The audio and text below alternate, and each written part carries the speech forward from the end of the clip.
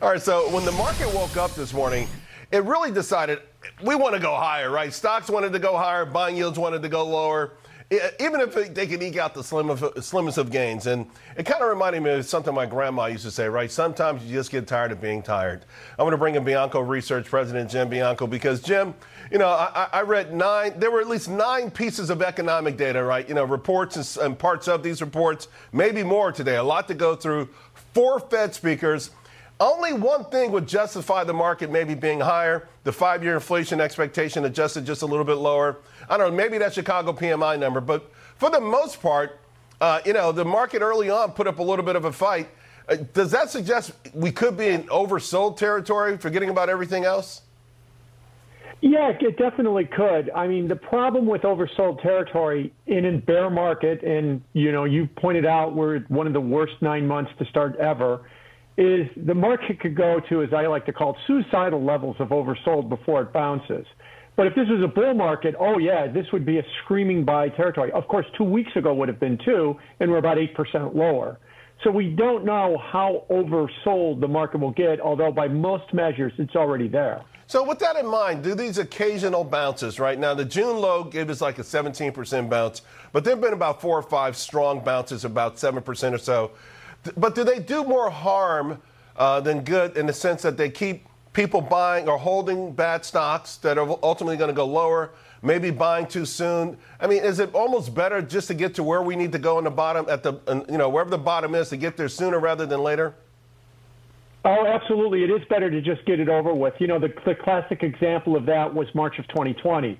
That was a vicious bear market, but it was 4 weeks, and then it was over with, and then we could start rallying.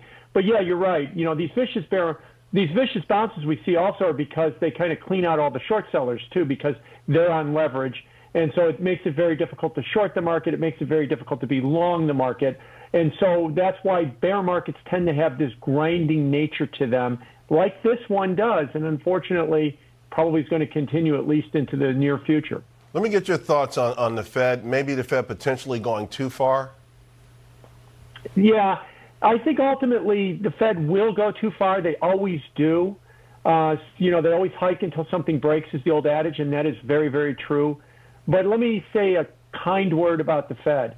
I am in the persistent inflation camp. I do think that while inflation is going to peak at 9% a few months ago, it's probably only going to come down to like 3 or 4%, not 2. That is a big difference.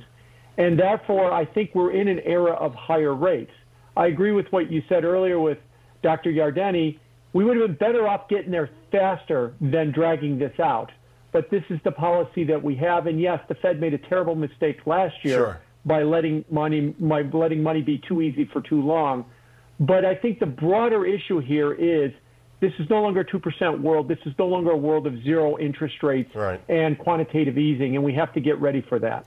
With that in mind, I got a minute to go, but with that in mind, the components that keep inflation high, particularly vis-a-vis historic levels, can aggressive Fed action do anything about that? Now, I think a lot of people are concerned that the Fed's going to be taking actions that have very little impact on inflation, but create a bigger risk for a deep recession.